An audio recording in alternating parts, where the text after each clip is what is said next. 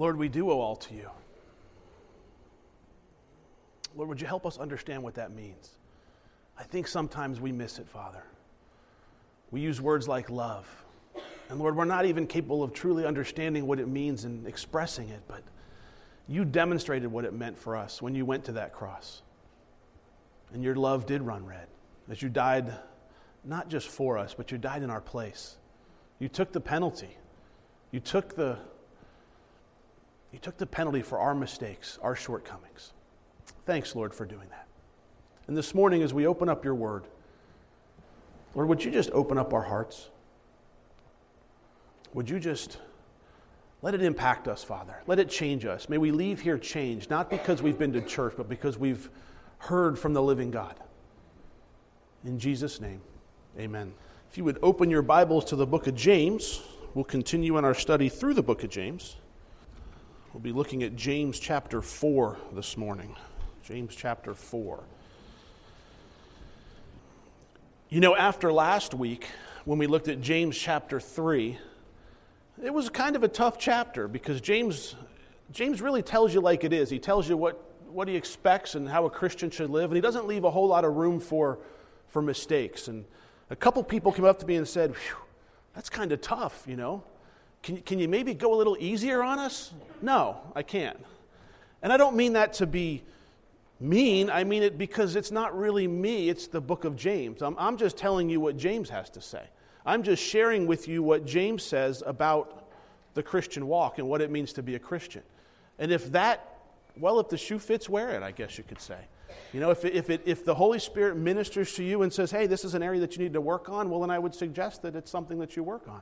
I would suggest that it's not something you just dismiss. You're not going to overcome it in a matter of a week. But as we've studied James, if you've been with us, you've seen that there's quite a few things that James is very clear on about how we act during trials, how we act during temptations, how we should respond with our mouth, how we control our tongue. He's been very, very clear. And the good news or the bad news is he's not going to stop now. He's going to continue being direct through chapter 4. And we're going to pick up together in chapter 4, verse 1. He says this, James chapter 4, verse 1, where do wars and fights come from among you? Do they not come from your desires for pleasure that war in your members? Just one verse. He starts off with a question. He says, hey, where do wars and fights come from among you? And that word for wars means battles. Where do battles and fights come from among you? Remember who he's writing to. He's not writing to the outside the church. He's writing to the believers. He's writing to Christians. So when he says, where do wars, where do fights, where do they come from? What's causing the wars and fights among the believers? Now, there's a lot of indication that we can believe this is verbal. This could not necessarily have to be physical wars. It's not nation rising against nation. It's person rising against person. But that word among, it also means in. So we could read it this way. We could read, where do the wars and fights come from in you? Do they not come from your desires for pleasure? You see, the wars and fights that are happening outside of us, and he's talking to people in the church there. He's talking to believers. You would think that he wouldn't have to write this to believers, but we know that there's wars and there's battles and there's fights among the church, within the church sometimes. But we also know that there's a war and there's a battle that rages inside of us too. Sometimes it's the battle that do the right thing. You want to do the right thing, but you do the wrong thing. You really have a desire to do the right thing, and you know what God would have you do, but you just do the wrong thing. And then you repent and you go back, and you really know, at this time, today, I'm really going to do the right thing. And there's this battle raging inside of you. You ever had it happen to you? Yeah. Well, James is going to explain why it's happening.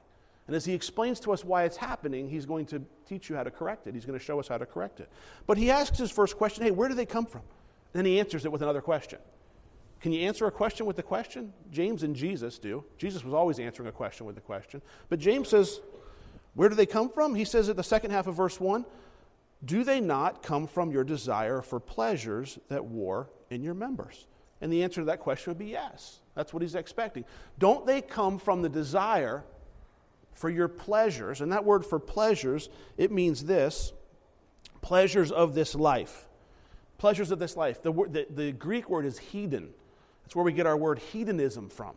It's the pleasures of this life. There's a war inside of your body. Your body wants to enjoy the pleasures of this life. Would you agree with that statement? Sure it would. As a Christian, we begin to tell ourselves, no, we're not going to enjoy the pleasure of this life. We're going to place ourselves underneath God. So what James is saying, and let me just kind of summarize it for you real simply. He asks them a question. Hey, where do the wars and fights come from among you? From within inside you, from among the body of Christ, from among the believers? Where are they coming from? They're coming from the pleasures that are warring inside of you. Because inside of you exists the desire to enjoy all the pleasures that this life has to offer. True? Absolutely. Don't you have a desire to have all the pleasures?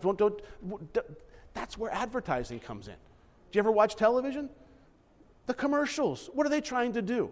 They're exposing you to pleasures of this life. They're trying to get you to buy something. They're trying to get you to give them money. They're trying to advance their product, whatever it is. Even the ones that are free, they still charge you shipping and handling. More than they should. They're still making money on you. They're all earning something. They're all trying to get you, they're trying to make you see there's something that you want that you didn't even know existed, but now you want to go buy it. And then you'll start to think, well, I need that. All the other kids have that. It happens with my kids. Abby the other day was watching some cartoon or something, and the commercial came on, and she said afterwards, Mommy, I think we need to go get one of those. Marketing works. It works. We get drawn into it if we're not careful. Why do you think we buy new cars? Look at the money that the car companies spend on advertising and their commercials because they want to draw. You need one of these. Your old model's no good. You got to get a new model. There's so much more. It's so much more advanced. And then your body's going, no, my old model's good. Now let me explain to you how it works. This is what I'm talking about. Did you ever go out to a nice dinner? And you enjoy the dinner. And maybe it's a restaurant, there's a lot of food. And you have an appetizer, and you have your dinner, and maybe a soup. And then the waiter or the waitress comes back, and he says, would you like dessert? Would you like dessert? And you're going, no, I really shouldn't. But your body's going, and then she shows you that dessert tray, Oh, that looks so good. And you're already full, and your body's going, no more. But you're going, oh, but that peanut butter pie or that whatever it is that you like, all right, I'll take it. That's the war that's going on. And that same battle that takes place with dessert is battling everything that your flesh wants, whether it be drugs and alcohol, whether it be sexual addictions, or all kinds of things. It's all the same principle. It's all the same thing. But James is saying here, hey, these things are happening because of what's warring on inside of you. Now, let me just put it into another perspective. Two people going to church, having a fight. Never happened in this church, right? Never have any disagreements, never have any arguments, nothing like that here. I know, we're not talking about us, we're talking about other churches, okay? Two people in church having an argument or a disagreement, okay? How is that possible? Because there's something warring in the members of the one, and usually it's pride. Usually one person's pride has been stepped on. But let me put it to you this way. If both people were walking in the Spirit, and both people were concerned about serving the Lord, and both people were doing the things that we mentioned last week in verse 17, the wisdom that is from above is pure, it's peaceable, it's gentle, it's willing to yield, it's full of mercy and good fruits, it's without partiality, and it's without hypocrisy. If both people are living that life where the fruit of the Spirit is just falling off of them, do you think there'd be an argument? No, because one of them would be willing to yield to the other one. But what happens is our pride gets stepped on. Our pride gets hurt. Our feelings get stepped on. And here's what we say. Nobody is going to talk to me that way. Nobody is going to do that to me. Nobody is going to... And then as humans, what do? We respond with another harsh word back, with, whatever it is. On Thursday night, I shared a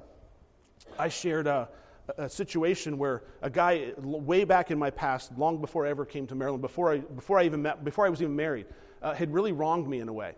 And I shared that. I said, if I ran across this guy today, I'd really like to punch him in the nose. I really would. I'd like to go up and I'd like to punch him right in the nose. And then the Lord was really telling me, you need to let this go. You need to forgive this. You need to forgive. You really need to forgive. And so I did. I was working through that, and I forgave him. And then I kind of got to the Lord, and I said, Lord, why is this happening? Why do I have so much animosity towards this guy? Why? And you know what he told me? It's your pride. He stepped on your pride back then. That's what it was. He hurt your pride. That's why you want to punch him in the nose. Not because he deserves a punch in the nose, because you think somehow if you were to do that, it would make you feel better. But now, what would really happen if I was to do that? It'd be horrible. I'd have to come in here and tell you guys I punched some guy in the nose. And you guys would all leave and go find another church and go, that's not what I want my pastor to do. And I don't blame you. But the outcome would be bad. For the momentary response to the flesh that I think would be good would really have a bad outcome. But it would have been my pride that caused all that. Because had I been considering it in the Spirit of the Lord, I'd be inclined to forgive. I'd be inclined to build peace. I'd be inclined to work on these things. Maybe I can share what I did and we could talk about it or whatever. But my response in physical violence wouldn't solve anything. It would only create more problems. But it was my pride that wants me to do that. Now, James is saying here, these wars, they come from the desires in us. And look at verse 2. Why is this happening? Look at verse 2. You lust and you do not have. You murder and covet and cannot obtain. You fight and war, yet you do not have because you do not ask. Now, what does that mean? Well, James is speaking spiritually here. He's not saying everybody out there is murdering. He's not saying everybody out there is fighting and warring or coveting. But what he is saying is you lust. You have this unquenchable hunger for something that you think is going to bring you happiness and think is going to bring you joy, and you'll do anything to get it, but when you get it, you still don't find what you're looking for. Let me say it to you again. You have this desire, it is built in our human flesh, that we want to go after things that we don't have. If I can get a bigger house, it'll make me happy. If I can get a new car, it'll make me happy. If I can get a boyfriend or a girlfriend, it'll make me happy. If I can only get that next promotion at work, it'll make me happy. If I can get the next step in life, it'll make me happy. And what happens when you get it? What happens when you get it? It doesn't satisfy you. You're on to the next thing. Well, all right, I got my promotion at work. Now I need to get something else. And I need to get something else. What I'm doing is I'm lusting. I'm coveting things that I don't have in hopes that I'll find what I'm looking for. And James tells it just like it is. He said the reason you don't have it is because you're not asking for it. The reason you don't have what is it that you're looking for in life? What is it that you say, what is it in life that you're looking for? Well, I'm looking for, I want to have fun. I want to be happy. Ask the Lord for it. But you're not going to find it in a hobby. You're not going to find it in a career. I promise you're not going to find it in a relationship. You're not going to find these things. You just can't go out into the store and buy them. I'm looking for happiness. I'm looking for joy. Ask the Lord for it. I'm looking for peace. Ask the Lord for it. Because here's why. You might even say, you know what? I am asking, Rob, and he's not giving me what I want. Well, look at the next verse. You ask and do not receive because you ask amiss, that you may spend it on your pleasures. If you're asking and not receiving, you're asking amiss. You're asking for the wrong reasons. Prayer is not to get God to do your will. We don't pray so we can talk God into doing what we want him to do. Prayer is for us to discern what God's will is for our life. We certainly make our requests known to him, but they should always be your will be done and not ours. That's what prayer should be. It's not for us to go, God's not like Santa Claus, and we go, God, I want this. And if you'll give me a big house, Lord, then I'll give it back to you, and I'll have everybody from the church over once a week, and we'll use this house for ministry. Or if you'll give me a boat, then I'll take everybody in the church fishing, and I'll use it for ministries. No, you're asking amiss. That's not what it's for. You're asking amiss. Your heart isn't right. Your heart isn't right. And then he goes on with some serious words. Look what he says. Adulterers and adulteresses, do you not know that friendship with the world is enmity with God? Whoever therefore wants to be a friend of the world makes himself an enemy of God. He calls out adulterers and adulteresses. Now, that was an Old Testament phrase that's commonly used. And what it means, it was used towards the nation of Israel. They were called adulterers and adulteresses every time they chose something other than God.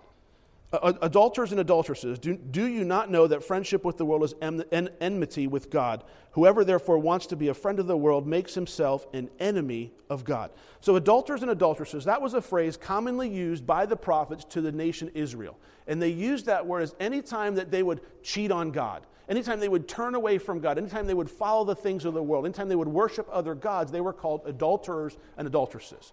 So it doesn't necessarily mean the physical sense of adulterer or adulteress. It means this more spiritual adulteress and adultery. So anytime they would use that. And here James is basically pointing to the people in the church that he's writing this letter to the 12 tribes scattered abroad. He's saying, hey, you guys are a bunch of adulterers and adulteresses. You're turning your back on God. Don't you know that friendship with the world is enmity with God? Friendship with the world makes you an enemy of God. You can't have both. You can't have both. As Christians, we're called to live in the world, to be in the world, not of the world. We're called to, it doesn't mean that we move to an island and we seclude ourselves and we don't talk to anybody that's not a Christian. It doesn't mean that at all. It doesn't mean we pull ourselves away from the world. It means we should be in the world, interacting with the world. As a matter of fact, if you're a Christian and you don't interact with non-believers, shame on you. You should be around non-believers. You shouldn't always retreat to the church or retreat to people who don't believe. Go, get out into the world. Take the good news that you have and share it with people that don't know. And don't be weird about it. Just share what God's doing in your life. I always call it, don't be odd for God. We've all met them. They come and they tell you, and you're like, oh boy, here they come. No, Christians shouldn't be that way. People shouldn't see you coming and run away. They shouldn't. They should see you coming and go, I wonder what his take is on this. What's his take on the political scene? What's his take on what's going on in my life? Or what's her take on this? They should seek you out for your wisdom and for your guidance because they've watched how you've lived your life. We shouldn't scare them away because we're going to preach at them. We should be encouraging to them. We should be friending them and reaching out to them, but not in a way where we're driving somebody away. The outside world should only choose not to be around a Christian because they feel guilty. That's a different story, because they feel guilty, because they know what you stand for and they don't want to live, and it makes them feel guilty. I understand that because that was me for a while. I didn't want to be around Christians because I knew I wasn't doing things right. I knew I was making mistakes. That's the only reason they shouldn't want to be around you. They shouldn't look at you and go, I don't want to be around him or her because he's just plain out weird. He's he's fruity, They should look at our lives and say, I want to be more like them. I want to live more like them. What does he have or what does she have? I'm missing something. How is it there? How do they handle themselves that way? That's what I want to be like. I want to learn that. That's what should be drawing people into us. But James is clear. He's saying, hey, you guys have left the things of the Lord and you're chasing the things of the world. What does that look like in our society today? What would friendship with the world look like in our society? It would look like a Christian, somebody who says they're a Christian but doesn't do anything different. It would look like somebody who has no conviction in their life, who will go see any type of movie, who will use any kind of language, who has no conviction of what's right and what's wrong, who's just, oh yeah, I'm a Christian. And maybe they're spending their money, they're squandering their money on worldly things. Maybe they're not interested in helping others, they're just interested in being selfish. That's what a worldly person would look like. It's all about me. It's all about serving me and what I want. I don't really care about anybody else. It's all about what I want. It's all about me. If I'm happy, I'm looking for that next thing to make me happy. James says, shame on you. He calls them adulterers and adulteresses. Don't you know that this friendship with the world is enmity, and that means to make an enemy of God. Whoever therefore wants to be a friend of the world makes himself an enemy of God. There's a choice in that statement. Do you want to be a friend of the world, or do you want, which will make you an enemy of God, or do you want to be a friend of God? Which choice? What do you mean? Well, it's clear. There's two different paths in life here. There's one path that says I'm going to go and follow after the things of the world. I'm going to do what the world calls success. I'm going to chase those things. And there's another path that says I'm going to follow the things of God. I'm going to do what the Lord calls me to do. I'm going to give God. You see, I don't even think as Christians, a lot of times people even consider, what would God have me do in this situation? What does God want me to do? Where does God want me to work? Where does God want me to live? Who does God want me to marry or be in a relationship with? As a Christian, as a follower of God, all of those things would be important, wouldn't they? If I want to make a choice to follow God, I have to then place myself underneath of Him. I can't just make a statement that I follow God and never consider what He would have what's important to Him. Where do I find those things out that are important to God? Right here. It's in His book that He wrote. It's for us to learn from. It's for us to study. It's for us to apply to our life. So he makes it clear, once again, the world or God, your choice. And now he proves it. He says in verse 5, or do you think that the Scripture says in vain, the Spirit who dwells in us yearns jealously, but he gives more grace. Therefore he says, God resists the proud, but gives grace to the humble. Now, don't be confused by that verse. Verse 5 says, or do you think the Scripture says in vain? The Spirit, that's the Holy Spirit, who dwells in us, those are the believers, yearns jealously. Now let me put that into perspective for you. When you believe on Jesus Christ, the Scripture tells us the Holy Spirit will indwell us. It lives inside of us. You now have a helper to help you do what's right. Every time you choose to follow something other than the Holy Spirit in your life, that makes the Holy Spirit jealous. That lines up with the first commandment. You shall have no other gods before me. Your God is a jealous God. You know, it's the idea that, listen, I can choose in life to follow God, and God and the Holy Spirit, 3 in 1, it's the Trinity. I can choose to follow God, or I can choose to follow my flesh and follow the desires of my body. If I'm choosing to follow the desires of my body, I'm making friends with the world, and I'm going after everything the world thinks is important. If I'm choosing to follow God, I am not letting my flesh or my body lead me. I am leading my flesh. I am allowing my spirit to say, no, body, you're not going to do that. No, flesh, you're not going to do that. No, eyes, you're not going to look at that TV show or that movie or that picture or whatever it is. No, mind, I'm not going to let you go there because that's going to make me upset or make me worry. Do you see the difference? There's a battle that takes place in the heart of man. That's what James is talking about here. It's the battle that's taking place within inside of you, what to do. One moment you can be in the Spirit, and the next moment you can be in the flesh because of a choice that you made. That's certainly possible. But James is saying, listen, the Holy Spirit is jealous, it's yearning for you when you follow something other than God. But look at the next verse. Look at the next verse. But, verse 6, he gives more grace. Don't miss that. He gives more grace. The Holy Spirit gets jealous when we follow things besides God, but he gives more grace. What would you do if you got jealous? Would you give more grace? Or would wrath come out? What would you do? Think about it. In a relationship, in a friendship, what would happen if you've all been jealous at some point or another, right? We've all run across that. You get yourself jealous over something, whether it's warranted or not. What do? You're not happy, are you? That whole punch in the nose thing that I was thinking about, yeah, that's kind of what you feel. It doesn't make you happy at all. But here's what God does. God says, I'm going to give you more grace.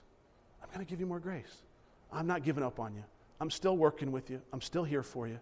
It's okay. I'm going to give you more grace. Now he goes on to say this. God resists the proud, but gives grace to the humble. God resists the proud. Now what's the difference between the proud and the humble? The proud is the one that says, I'm doing it my way. I'm doing it my way. I don't need God's grace. I'm going to make myself happy. I'm doing it my way. This is my life. I'm doing it my way, and if you don't like it, then forget about you. This is my life, my way. No one's in charge of my life but me. That's not a Christian. A Christian says, God's in charge of my life. A Christian says, you know what? I know I've messed up in life. The humility that he's talking about there, that's the understanding of who God is and who you are. That's the ability to see God as my creator, me as his servant. That's the ability to look at God and say, all right, Lord, I was created by you for a purpose. Now I'm going to put myself under you and align myself with you. It's the ability to openly look at your sin. I don't mean openly to everybody else. I mean looking at your sin honestly, going, you know what? I might clean up pretty well, but I got some bad things going on in my heart. I've got some bad thoughts. I've done some things in the past. Lord, I need forgiveness. That's humility. But the person who looks and goes, well, I'm not a bad person. I'm all right. I'm not like any of these people. Never been on drugs, never killed anybody, never cheated on my wife, never done anything like that. Never done any of those really, really bad things, right? I'm not a bad person. That's the pride that he's talking about. You think you don't need God, then Okay. God doesn't force himself on anybody. God doesn't force himself. But you're right, everybody does need God. Everybody does. And hopefully someday you'll come to a place where you realize that. But those that are humble, those are the ones that say, Lord, I need you. We sang a song, Lord, I need you. I need you, Lord. I need you. I know where life leads without you. I've been down that road. I know what's coming next. I know the decisions I make on my own. I know what it's like to follow the lust of the flesh. I know it takes me back in the bar. I know it puts me back on drugs. I know it puts me back in pornography. I know it puts me fighting with my husband. I know it puts me fighting with my wife. I know it puts me fighting at work. Let me put it to you this way. If you're a person who has drama and you're always in fights and arguments everywhere you go, the problem is not with everybody else. It's with you. It's yourself.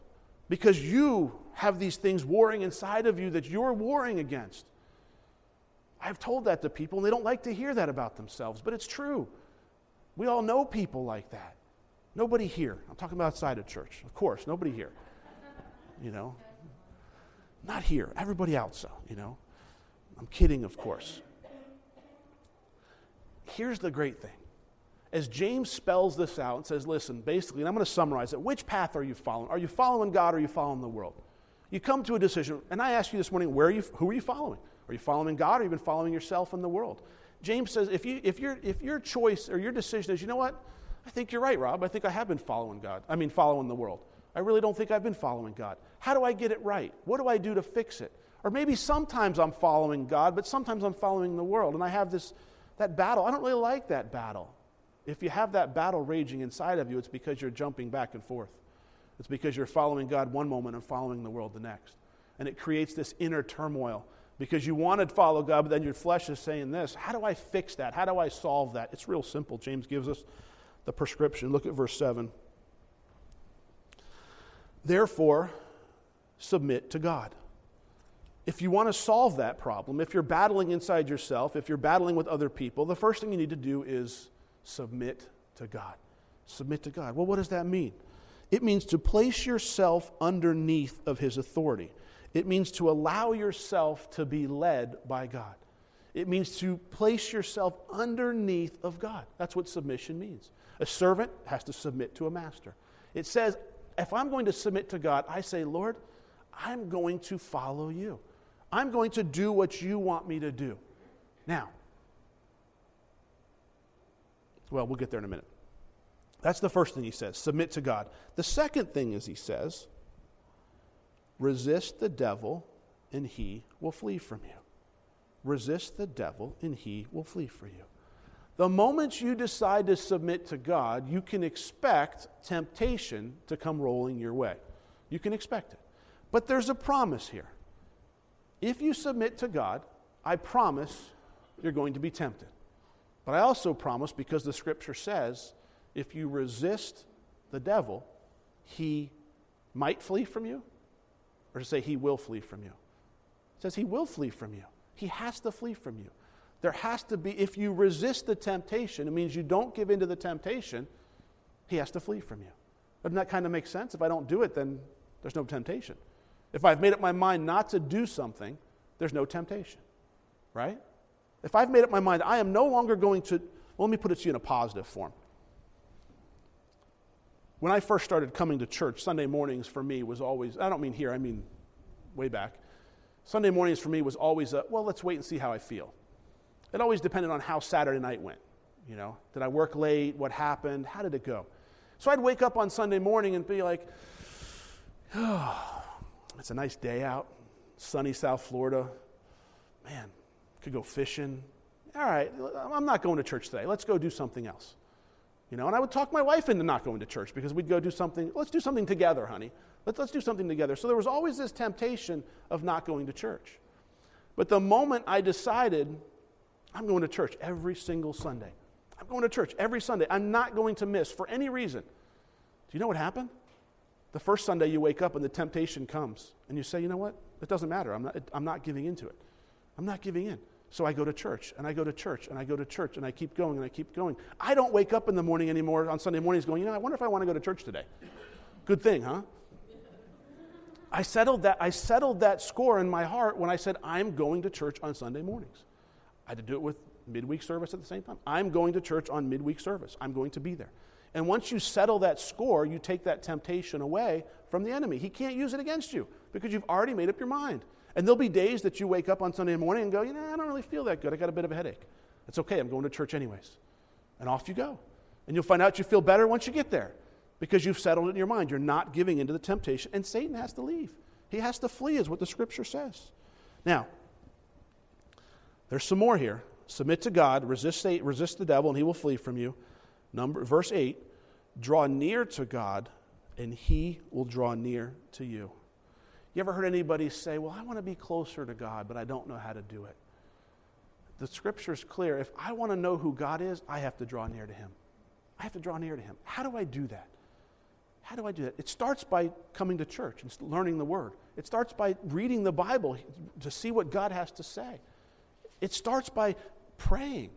Well, I don't know how to pray. I've never prayed before. That's okay. You don't have to know how to pray. It's simply a conversation between you and God. You'll accomplish a lot more if you say, hey, God, what do you have to say to me? And just listen. Praying is not always, it's not a Christmas wish list on what you want. It's really trying to discern what God wants for us. It's that heart that says, Lord, what is it that you want in my life? What is it that you want to do with me? Draw near to God and he will draw near to you. And then he says this in the second part of verse 8, or the middle part, cleanse your hands, you sinners. Cleanse your hands, you sinners. Submit to God, resist Satan, draw near to God. Cleanse your hands, you sinners. Who do you think he's talking to there?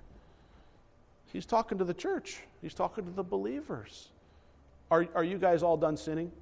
Or is there still sin in your life? You're all done? No. Okay. So I could say to you this morning, cleanse your hand, you sinners, and what would that mean to you? It would mean, hopefully, that you would say, you know what? There has been sin in my life this week, or today, or yesterday, or whatever took place. It would mean that it would remind you to say, you know what? I do need to repent before the Lord. I do need to go before the Lord and repent and turn away from my sin. And just to remind you that to repent doesn't mean to say you're sorry. Okay, if I want to repent of my sins, it doesn't mean I go to the Lord and say, Lord, I'm sorry I did that. And then the next day I do the same thing and say, Lord, I'm sorry I did that. The next day I do the same thing and say, Lord, I'm sorry I did that. That's not repenting. Repenting, the word implies a 180-degree turn.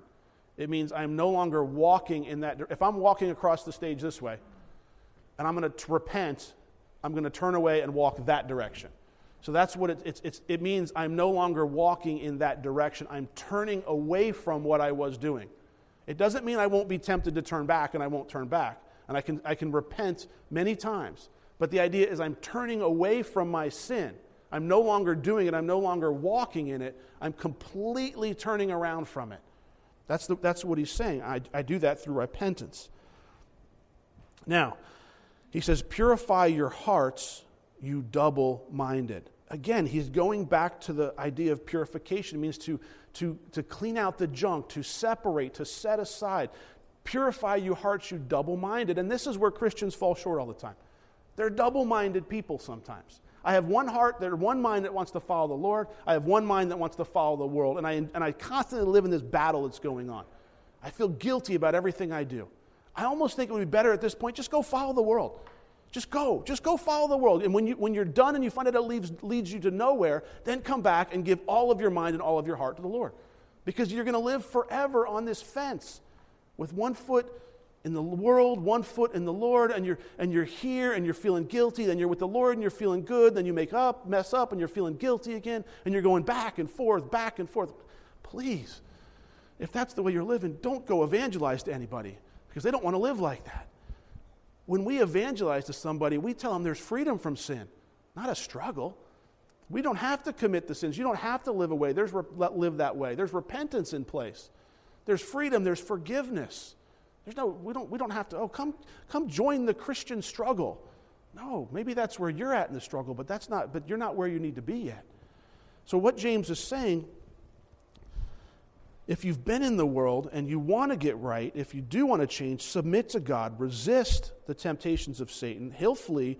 Draw near to God, cleanse your hearts, cleanse your hands, you sinners, purify your hearts, you double-minded. And then verse 9 and 10, lament and mourn and weep. Mourning, turn your mourning into joy. Let me try this again. Lament and mourn and weep. Let your laughter be turned to mourning and your joy to gloom. Humble yourselves in the sight of the Lord, and He will lift you up. The idea is realizing who we are in the sight of the Lord.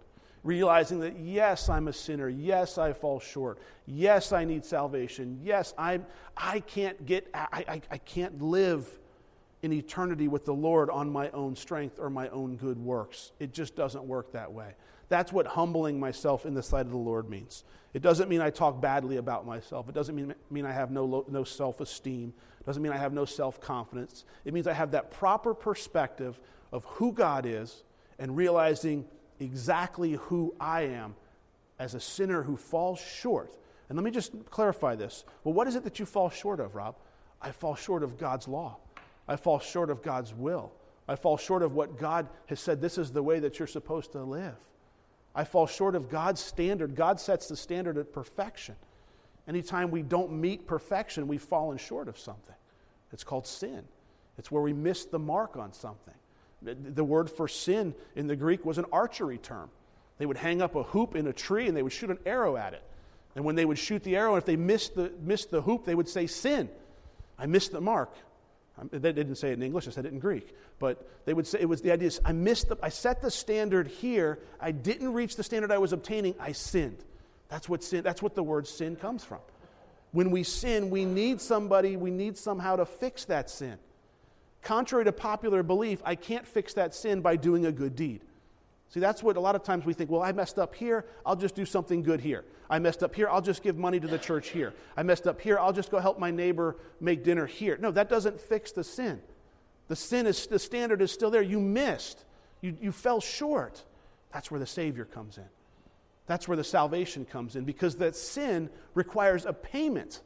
It's a penalty. It's almost like it would be like if I was to go back to my police days, and you arrest somebody, and they go to court, and the judge and the jury find them guilty, and then the sentencing stage comes. But all of a sudden, when it comes to sentencing, Jesus would stand up and say, no, I've already paid that price. It doesn't excuse the sentence. He goes and took it for us. In other words, I already served that time. I already did that. I took care of that penalty. It doesn't exist anymore. That's what the sin needs. It needs something to cover it. And that's what the blood of Christ does. So James goes on here and he says, humble yourselves in the sight of the Lord and He will lift you up. Verse 11, do not speak evil of one another, brothers. He who speaks evil of a brother and judges his brother speaks evil of the law and judges the law. But if you judge the law, you are not a doer of the law, but a judge. There is one lawgiver who is able to save and to destroy. Who are you to judge another? It starts out real simple. Don't speak evil of one another. Why does he tell them this? Because they're speaking evil of one another. Word's gotten back to James that the people in the fellowship, the people in the church, are talking bad about one another. They're backbiting. They're saying things they shouldn't be saying. Even if somebody in our church makes a mistake, can you cover it up with them? Or do we have to talk about it? Do we have to always be saying, hey, did you hear what so-and-so did? Did you hear they really blew it? They didn't make it. Or can we let them go? Can we let them enjoy let them work it out with the Lord? Let the grace be there for them. Don't always be speaking evil, because when you do that, James is saying you're becoming the judge. You're placing yourself in the position of being the judge. And the law, he says in verse 11, and judges his brother, speaks evil of the law and judges the law. The law is the law of love, talked about in Galatians 5:14. All the law, Paul said, could be summed up into this: love your neighbor as yourself. Love your neighbor as yourself. If I'm loving my neighbor as myself, I certainly can't be speaking evil, because when's the last time you walked around speaking evil about yourself? I didn't hear anybody come in. You never find yourself gossiping about yourself. Let me tell you how bad I was this week, Let me tell you, wait till you get a load of this. Did you hear what I did? We don't do that. But we have no problem saying, hey, did you hear what so-and-so did? Can you believe what they did? But we do it so nicely as Christians. Hey, can you pray for Johnny? Why? Oh, you didn't hear what happened to Johnny? Johnny fell off the... Oh, I don't want to gossip, but just pray for Johnny. And we can do it so nicely, we really can. But it's all the same thing. It's we're talking about somebody that we shouldn't be talking about. Why? Because verse 12 says, there is one lawgiver who is able to save and to destroy. Who are you to judge another? Who are you to judge another? Now, this is the favorite line, or this is one of the favorite lines for a sinner. Who are you to judge me? The Bible even says you're not supposed to judge me. Well, you can take a look at that word judge, and it means to separate. The word to judge, it means as Christians, we do not condemn anyone to hell. I don't look at you and go, well, based on that sin, you're bound straight for hell. But as a Christian, I have perfectly, within the liberty of the Scripture, to look at somebody and go, your life really isn't lining up to what the Scripture says. There's nothing wrong with me saying to a brother or a sister, I've been watching you, and the way that you're talking and the way that you're acting, that's really not the way the Bible says a Christian should act. We've been studying James in church, and James last week, chapter 3, was kind of rough, and it talked about the tongue, and your mouth just needs to be cleaned up a little bit. Judge not, lest ye be judged, Christian. That's what you might hear back. But that's okay to say that as to a brother or sister in Christ. It's okay. And make sure you receive it if it's coming from somebody in love. But what James is saying when he's talking about judging, we don't condemn somebody to hell. We don't separate ourselves. We don't write somebody off and go, well, that person, they're just bound for hell. I don't want to see them again. That's what he means. We don't just separate. We don't write them off. We don't cast this eternal judgment down on them because we don't have that authority. That's not your place. That's God's place. Because God's the one that gives life, and God's the one that takes away life or allows life to be taken away. Because we're not guaranteed anything. How many of you are guaranteed to be alive tomorrow? Well, we think we will be. We expect to be. We hope to be, some of us, But look what verse 13 says. Come now. I think there's a little sarcasm there. Come now, you who say, today or tomorrow we will go to such and such a city, spend a year there, buy and sell and make a profit, whereas you do not know what will happen tomorrow. For what is your life? It is even a vapor that appears for a little time and then vanishes away.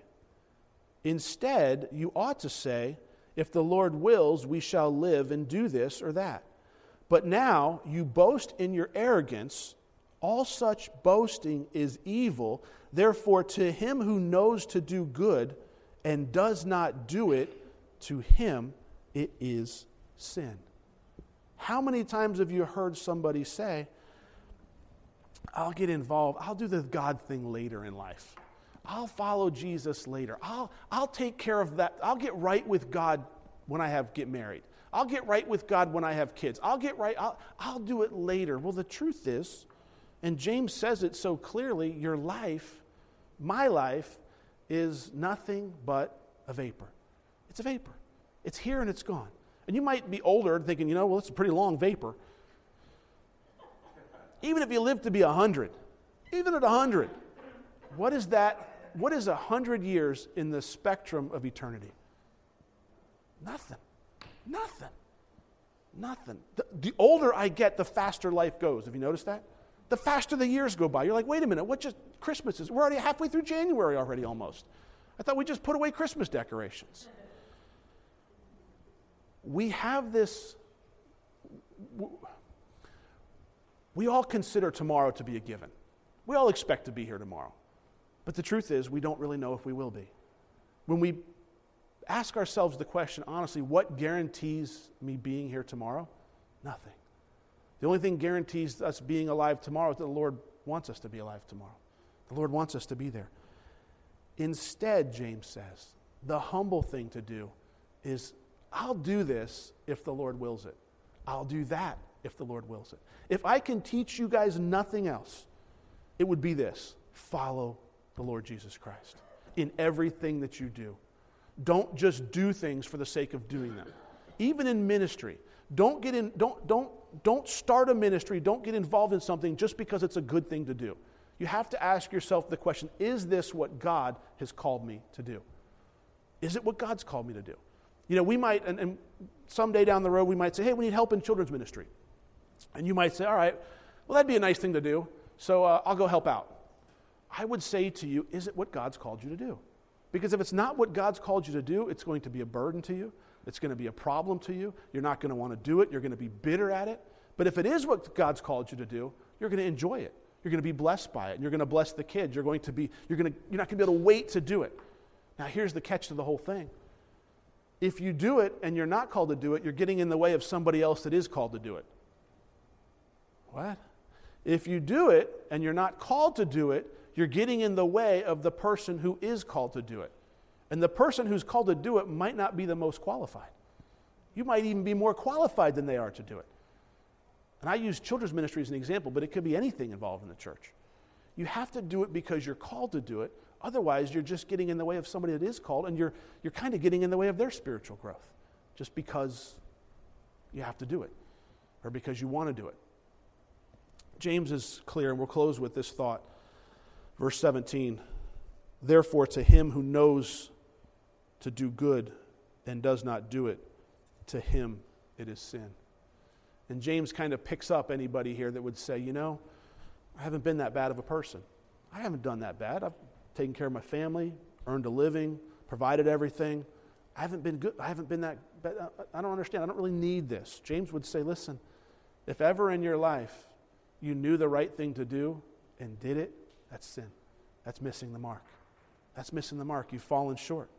If ever in your life you've done the wrong thing instead of the right thing, you knew what you should have done, but you didn't do the right thing, that's sin. That alone, just that one instance, is the reason that we need a Savior. Just for that one time, that one thing. Now the blessing is, it's not just one time. It's not just one thing in our life that causes us to need a Savior. It's okay. It doesn't bother me. It's not just one thing. Usually it's over and over and over and over again. The closer I get to God, the more of a sinner I become. The less sin I commit, but the more I see the sin in my life. Let me put it to you this way. Before I followed Christ, you would look at my life and you could say the sin meter would be going off left and right. I was drinking a lot and partying and very worldly and all that kind of stuff, and sin everywhere, all kinds of sin. And I always thought, if I can get rid of this one thing, then I'd be okay with the Lord. I'd be okay. Then I'd be good. Then I'd be church-worthy. Then I'd be all right. And then as I began to follow the Lord, and He began to clean up my life, and He began to change things in my life, and people around me began to notice. Now today, I don't do any of the stuff that I used to do. But I still have a mind, and I still think things I shouldn't think. And I realized today, you know what? I thought I wasn't that bad back then. And I thought if I could just quit drinking and quit partying and quit doing some of these things and quit lusting, and then I'd be okay. And once I got past that, I realized, you know what? I still have a long way to go. I'm still not where I need to be yet. And that's okay, because I'm one of you guys. I'm only here because God's called me to teach you the Word. I'm not here to be revered. I'm here to just be like, hey, I'm one of you. I'm sharing with what God's sharing, what James is sharing. I don't do any of those things anymore. If I did, I wouldn't be qualified to stand here. But if we've ever fallen short, it's where we need the Savior. Well, how do I do that, Rob? How do I get right? The beautiful thing about the Lord is it's real simple. All you have to do is ask. Ask for forgiveness. Make a promise to repent. Tell Him you're going to follow Him. It's not a prayer that we pray, it's a condition of our heart. I can't say, all right, pray this prayer and you're good. That's not necessary. That may or may not be true. What the Lord looks at is, where is your heart at this morning? Is my heart in a position of repentance before the Lord? If that's the case, then congratulations, you can enter into the salvation of the Lord. But saying something out of your mouth doesn't necessarily make you enter in. That's evidenced by some of the big churches where thousands of people get saved every year. They have altar calls and the people flood the aisles. And nothing ever happens in their life. There's never any change. Because they've just walked forward and they've prayed a prayer. And they've said, you know what, well, you talked about heaven and hell. I don't want to burn in hell, so I want to be good. That's what I call fire insurance. You just want to keep from burning up. That doesn't save you. The condition of my heart is what saves me. It's fire insurance. Right? I'll sell you fire insurance. If you want that, stand up, pray a prayer, you're good. No, that wouldn't save you. That would lead you astray. There's too many people walking around thinking they're saved and they're not. I think salvation comes when my heart or your heart says, you know what, Lord, I want to follow you. And that doesn't always come from one Bible study. Sometimes that comes from many, many, many, many studies where you get to see who the Lord is as he reveals his heart through his word to you personally. But if you're in that position this morning and you've never made that choice, I encourage you during the last song, just bow your head, close your eyes, and talk to God. Tell him you're a sinner. Tell him you need salvation. Tell him you want to follow him. And it happens just that simple. Just that simple. There's no fancy, you don't have to, there's nothing fancy about it. It's just it's a condition of my heart that says, from now on, I'm following God. And at that moment, you will know. Being saved is like having a cold. You know it. You just know. Do you ever have to wonder if you're sick? Or you have a cold? No. How do you know you have a cold? Well, there's symptoms. I get a runny nose. I get a sore throat. I don't feel good. I just know I have a cold. Being saved is the same way. There's symptoms that go along with it. James would call them works. Changes my outlook on life, changes the way that I think, changes the way that I act towards my wife, changes what I say, changes things about me. It's just that simple. It's real easy. But there's no magic wand, there's no pixie dust, nothing like that. But if that's you this morning and you need to get right with the Lord, do it on your own. Do it quietly before him during the last song. Just bow your head and close your eyes. The only thing I ask that if you do that, come tell me, because I want to share in it with you, because the Bible does say we have to confess with our mouth. Let somebody know that you made that choice this morning if you did. Father, we just thank you for this time in your word. Lord, and although James is direct and he's bold and he can even be hard to understand sometimes, Lord, may we simplify it. Lord, I know that we all experience that war waging inside of us. That war to follow you or that war to follow ourselves or the world. Lord, I pray that each one of us this morning would renew our commitment to you. I pray that we would be focused on you, Lord. That we would submit ourselves to you. We would resist the devil. That we would have a heart that says, I want to draw near to God. That we would cleanse our hands. And that we'd purify our hearts, setting ourselves aside. No longer being double-minded people, Lord. That we would be lamenting and mourning. Maybe even weeping. May we humble ourselves before you, Lord. In Jesus' name, amen.